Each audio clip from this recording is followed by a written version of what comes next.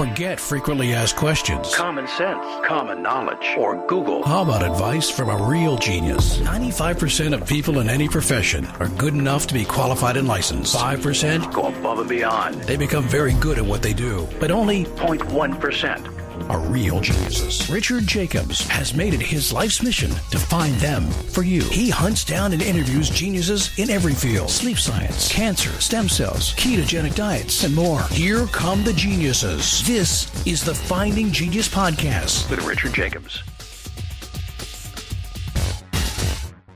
Before we begin, a note from our sponsor. I'm Richard Jacobs, Executive Director of the nonprofit Finding Genius Foundation and host of the Finding Genius Podcast. In late 2016, I was rear-ended at 65 miles an hour by a truck on the highway, which sent me off-road into a ditch. The impact of the collision gave me a concussion and other injuries. At the hospital, a CT scan showed that I had thyroid nodules, which turned out to be cancer.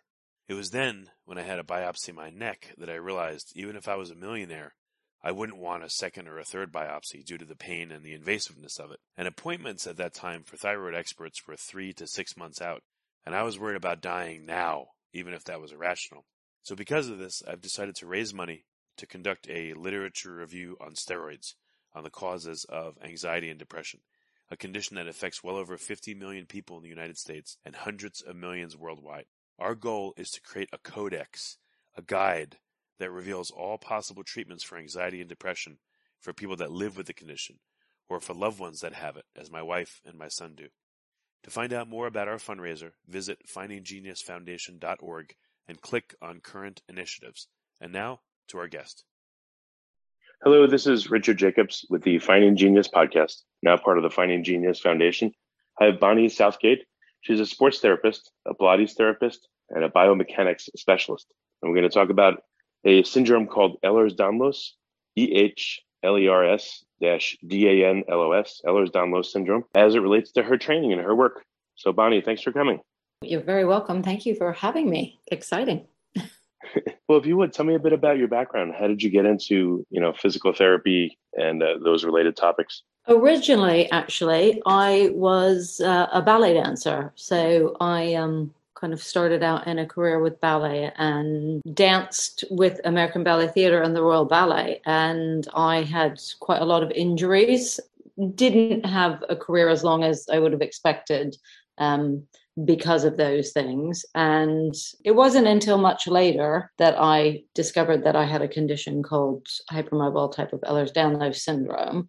And I think I was drawn to the rehabilitation really because of my own past injuries, but also my sort of love for dance. And I originally went down the sports therapy route because I thought I would be going more toward the dance side of rehabilitation, which is why I did that rather than physiotherapy initially. And I sort of ended up really then gravitating towards other people who had stability issues and Ehlers-Danlos syndrome, and have really made it my sort of career's passion working with this group of people. Yeah. So I've heard there's different types of Ehlers-Danlos, what it affects. What have you experienced in your own life, if you're open to talking about it? And what do you see with the people you work with? Yes, there are actually 14 different types of Ehlers-Danlos syndrome. The type of Ehlers-Danlos that I have, which is called the hypermobile type, is the most common type. The others are really extremely rare. But the hypermobile type of Ehlers-Danlos is much more common than is even now currently thought about. And there's lots of different opinions on this. I won't state what it is because I think there needs to be more research done on the sort of figures. From my own experience, I had quite a lot of dislocations and subluxations throughout my life and career. Tissues are more fragile, so things like bleeding and things like dislocations are much more common. There are also a lot of other things that can go along with this condition, which they consider comorbidities, so they're not actually part of the diagnostic criteria, but can also be quite debilitating. Things like postural orthostatic tachycardia, which actually they're finding a lot of long COVID patients are struggling with, and other things like gastric issues, heart issues, vascular issues, and things like that. So how does this necessitate you to change your training and how does it change how you work with people? When I originally sort of decided to go down the more rehabilitation route, it was a bit of a journey with my own body because I really did struggle with rehabilitation in normal ways. I found that not a lot of it was helping me or working. So the Pilates equipment was brilliant because it offered resistance. So it took me down sort of exploration into the effects of resistance training, other different techniques which I use, which are some things called METs, so post-isometric relaxation exercises rather than stretching, different ways that I could deal with my own body and rehabilitation, which sort of have helped me in helping others. I don't know if that answers your question. Well, one thing jumps out. You said there's a certain kind of stretching you do that's different from traditional stretching. Can you talk about that and what's that like? Yeah. So with traditional, obviously, when you have a connective tissue disorder, stretching is very controversial. And also if you have joints that might dislocate, going to that end of range where you're actually going into a stretch, it can still feel good, but can be a bit of a dangerous place to go. And there's research out there that would say that static stretching weakens you in what we call the eccentric phase of muscle use, so that's like the release of muscles.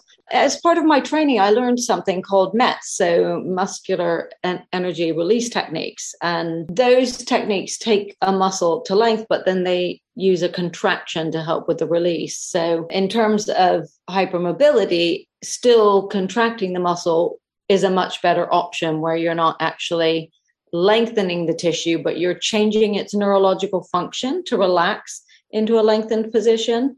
So you're not ever stretching it beyond where it should be. So that's a really useful technique that I've used on myself and some of my clients, and seems to get much better results at kind of releasing tension in the muscles rather than stretching. Would you mind just giving a very quick example? Let's say I'm going to stretch my hamstring on my leg. You know, what would I do normal stretching, and what would I do with your method of stretching, or the Mertz method? Okay. What I'm going to do is change that from a hamstring to a quadricep, because I always think with hamstrings, neurological tension gets too involved. Okay. So like if I was to stand up and hold my foot and bend my knee, take my quad into length, rather than just pulling it into a stretch, what I would do is hold it, and I would come to the point where I feel the tension, but I would just back off it. And then I would push my foot down into my hand. So I would be actually activating the muscle only very lightly. So not like huge strength. So it might be maximal 20% effort, foot into my hand. And then after that, you only hold it for a few seconds. I would relax, and then it might take on a new length. And then I would hold it there again and push down into my hand. So I'm actually recruiting the quadricep, and then I would hold it there for say 5 seconds and then relax again. And I would do that maybe up to 3 times. It more than 3 times won't make any changes. It's usually in the first couple times that you do the MET that you get the changes in length. So that would be an example. Before we continue, I've been personally funding the Finding Genius podcast for 4.5 years now, which has led to 2,700 plus interviews of clinicians, researchers, scientists, CEOs, and other amazing people who are working to advance science and improve our lives and our world. Even though this podcast gets 100,000 plus downloads a month, we need your help to reach hundreds of thousands more worldwide. Please visit findinggeniuspodcast.com and click on Support Us. We have 3 levels of membership from $10 to $49 a month, including perks such as the ability to see ahead in our interview calendar and ask questions of upcoming guests, transcripts of podcasts you're interested in, the ability to request specific topics or guests, and more. Visit findinggeniuspodcast.com and click Support Us today. Now, back to the show.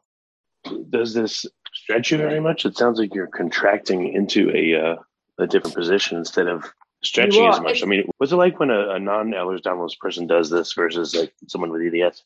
It works really well for a non-EDS person, because I learned this technique not for EDS, but for sort of, sports therapy. And it would be more like a PNF stretch, except that you wouldn't be using a maximal effort in the contraction, and you would be more static. So you would be still taking that muscle to a lengthened position, or to that point where you feel just the very minimal stretch.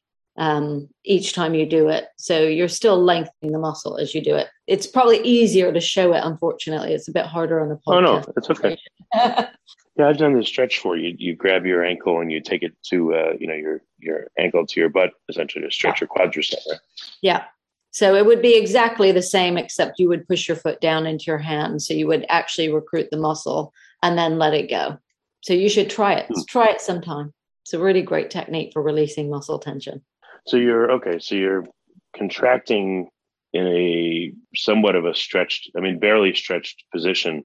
Exactly. And when you release, it helps you release into the stretch more, or what happens after you? It's a neurological response. So because we have something called the stretch reflex. And so if you imagine you've taken your muscle to length, and this is really simplifying it, by the way, you take that muscle to length and then you recruit it a little bit, and the brain sees you as recruiting your muscle, and when you relax, it says relax the muscle, so it relaxes it a bit longer. But because you've already taken that muscle to length, when it says relax a bit longer, then you get length in the muscle and a sense of longer. It only really takes your muscle to where its original length should be, so you're not going to stretch the muscle beyond where it should be going, which is why it's beneficial to people who are hypermobile. Are there any other techniques that we can dissect a little bit like this? This is really cool. I'm not expecting people to do it from just listening, but they could at least look it up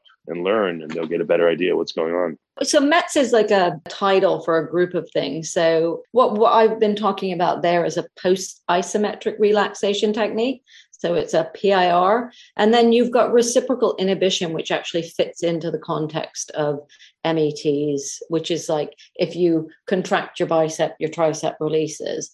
So that's another what they would consider MET. And then this is really an osteopathic technique. It falls into a couple other types, which would be your eccentric type, which is much more like your PNF stretch, where you continually move it into length as you're recruiting.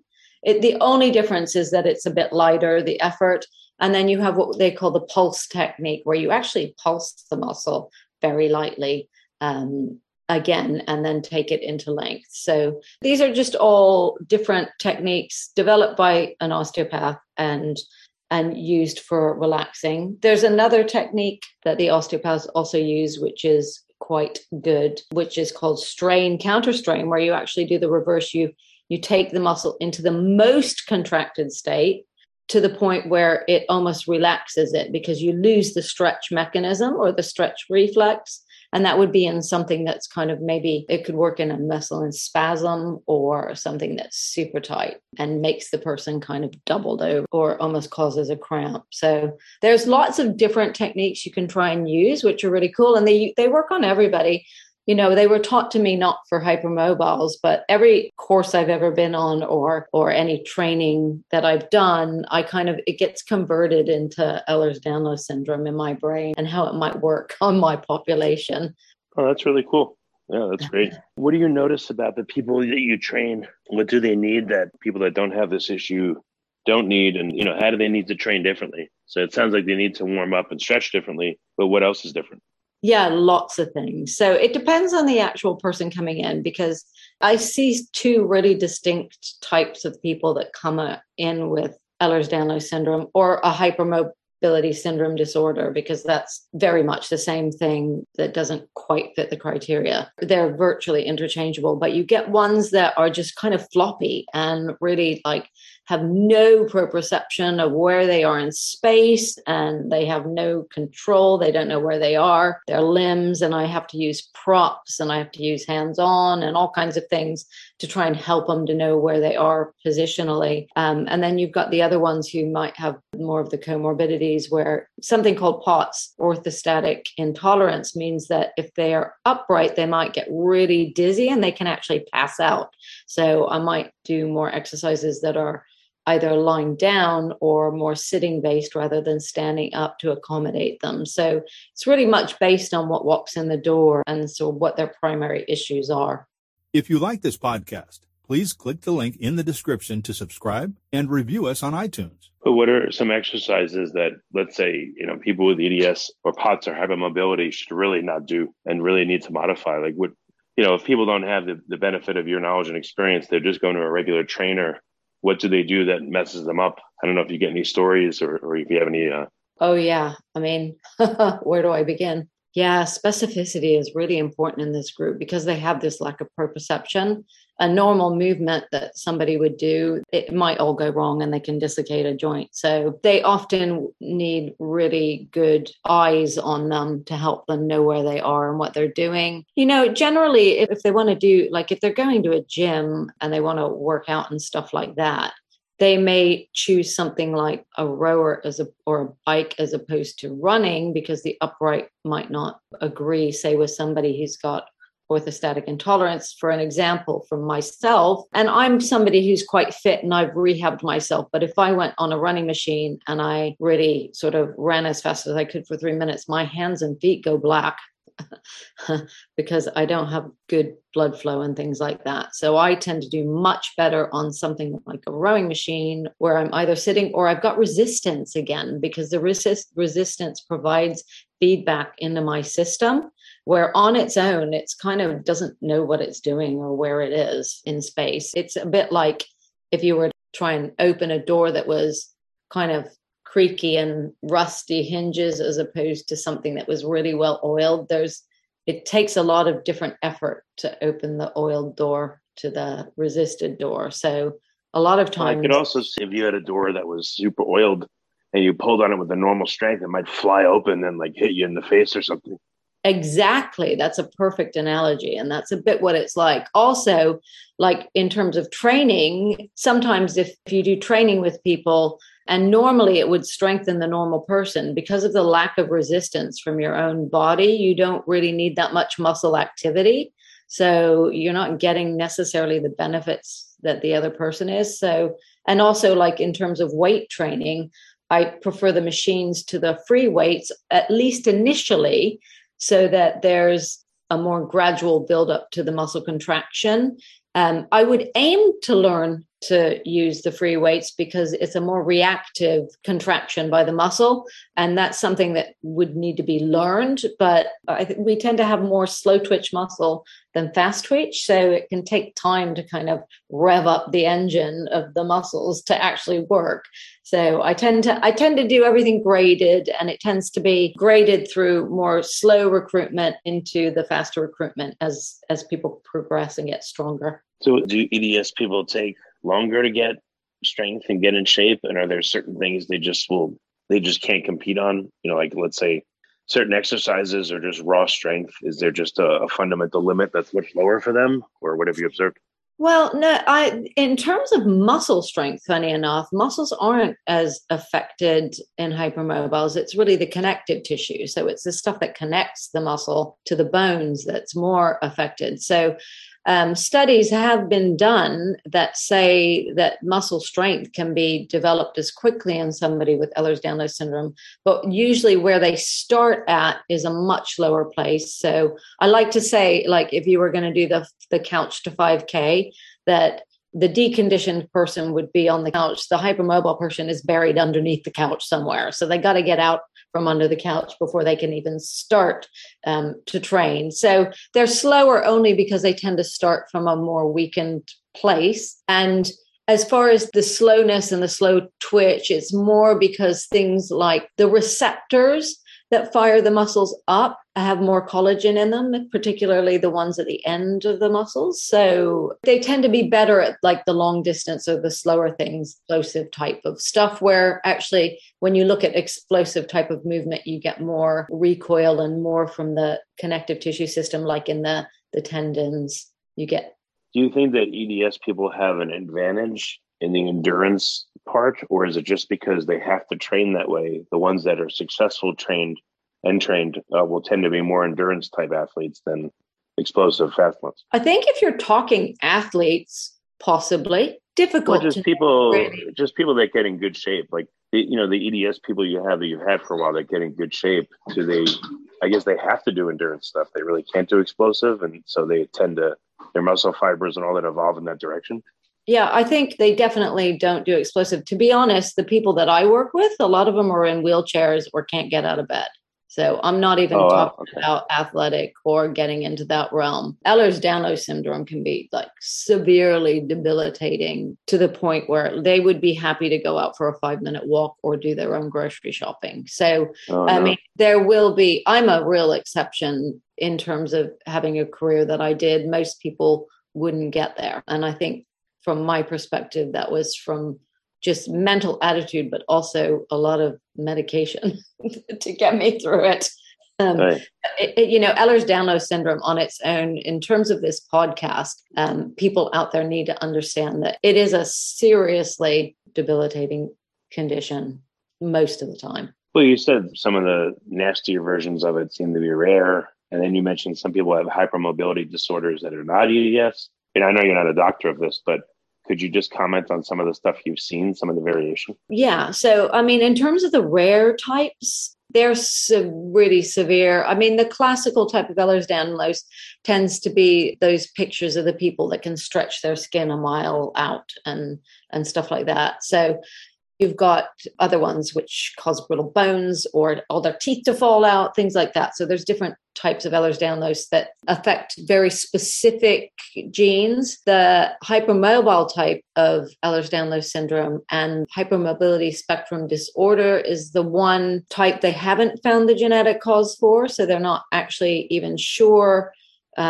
what it is that causes it. They're looking at maybe multiple genes, but in actual fact, the hypermobile type and the hypermobility syndrome disorder do seem almost to be more debilitating in some ways. I mean, they are all debilitating in different ways, but the hypermobile type is what affects the joints significantly in terms of stability and dislocations. So, it's really difficult if you try and go for a walk and your knee dislocates, or your ankle dislocates. So, the rehabilitation can be really long, and it varies from individual. Hypermobility syndrome disorder is a spectrum. So it's a spectrum from, say, somebody who might have one really seriously unstable joint all the way to a spectrum of hypermobility syndrome disorder where they might have lots of dislocating joints, but they don't quite meet the criteria for Ehlers-Danlos syndrome, which have other things in it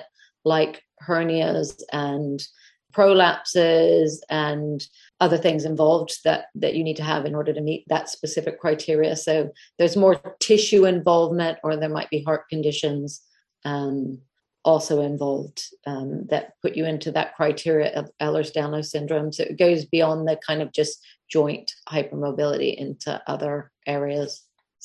Okay. Of the people that you work with, what ages are they? Are they all over the place? And when people with EDS get older, I guess you'll define older, at which point do they seem to have a lot of trouble? Or if they're exercising, do they continue on as regular people would? Yes, they get older, they lose muscle mass, but they're still functional.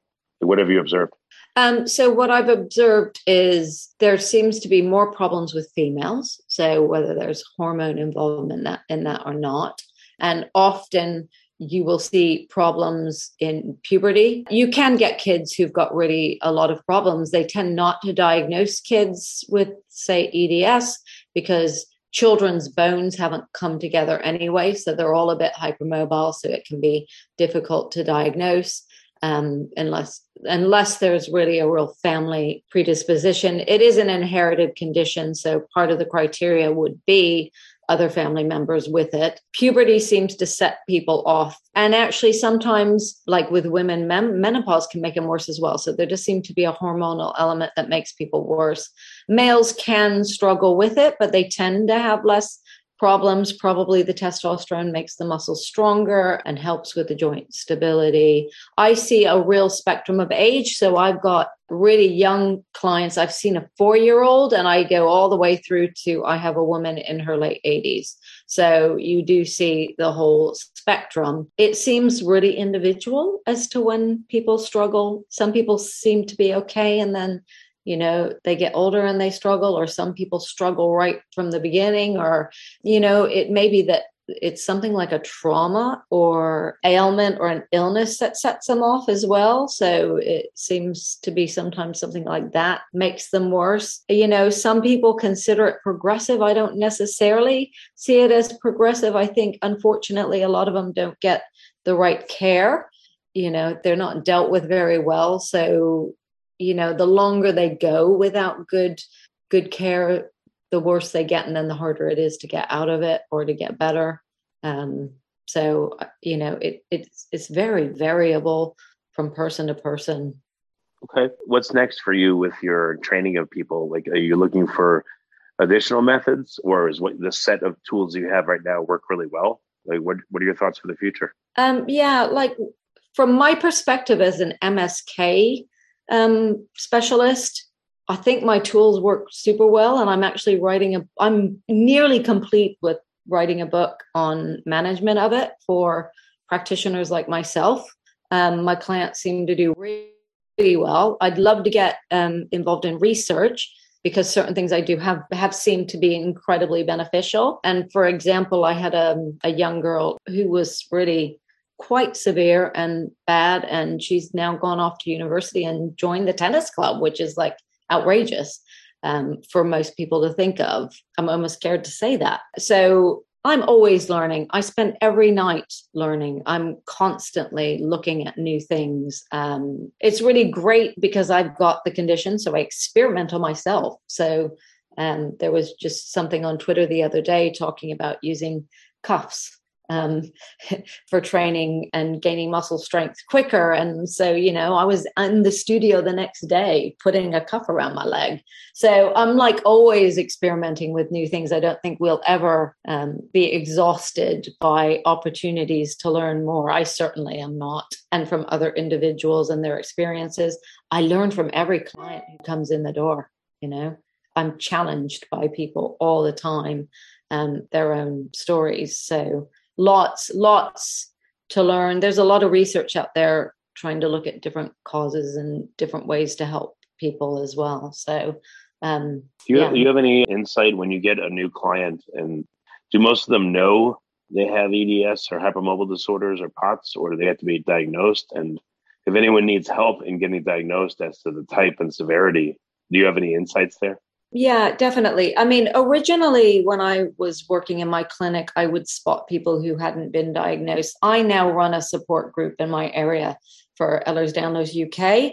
So the majority of people now coming to me do know they have a diagnosis, or some of them know they've worked out that they've got it, but they struggle to actually gain the diagnosis. So I can take them through the criteria. I'm quite happy to do that. I can't actually do the diagnosis, but if they do fit the criteria, then I can send them off to the experts that I know can give them that diagnosis.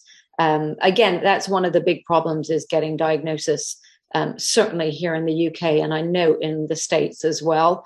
It's a bit of a struggle. So often I'll have to send them to a private rheumatologist or somebody in London who I know will give them that diagnosis, and they all get it once they go to the right professionals. In terms of other types of EDS, I've seen maybe not so much EDS, I've seen Marfan come in the door, and I can help them, like guide them towards the right people for their diagnosis. And classical, that's the other one that tends to come in.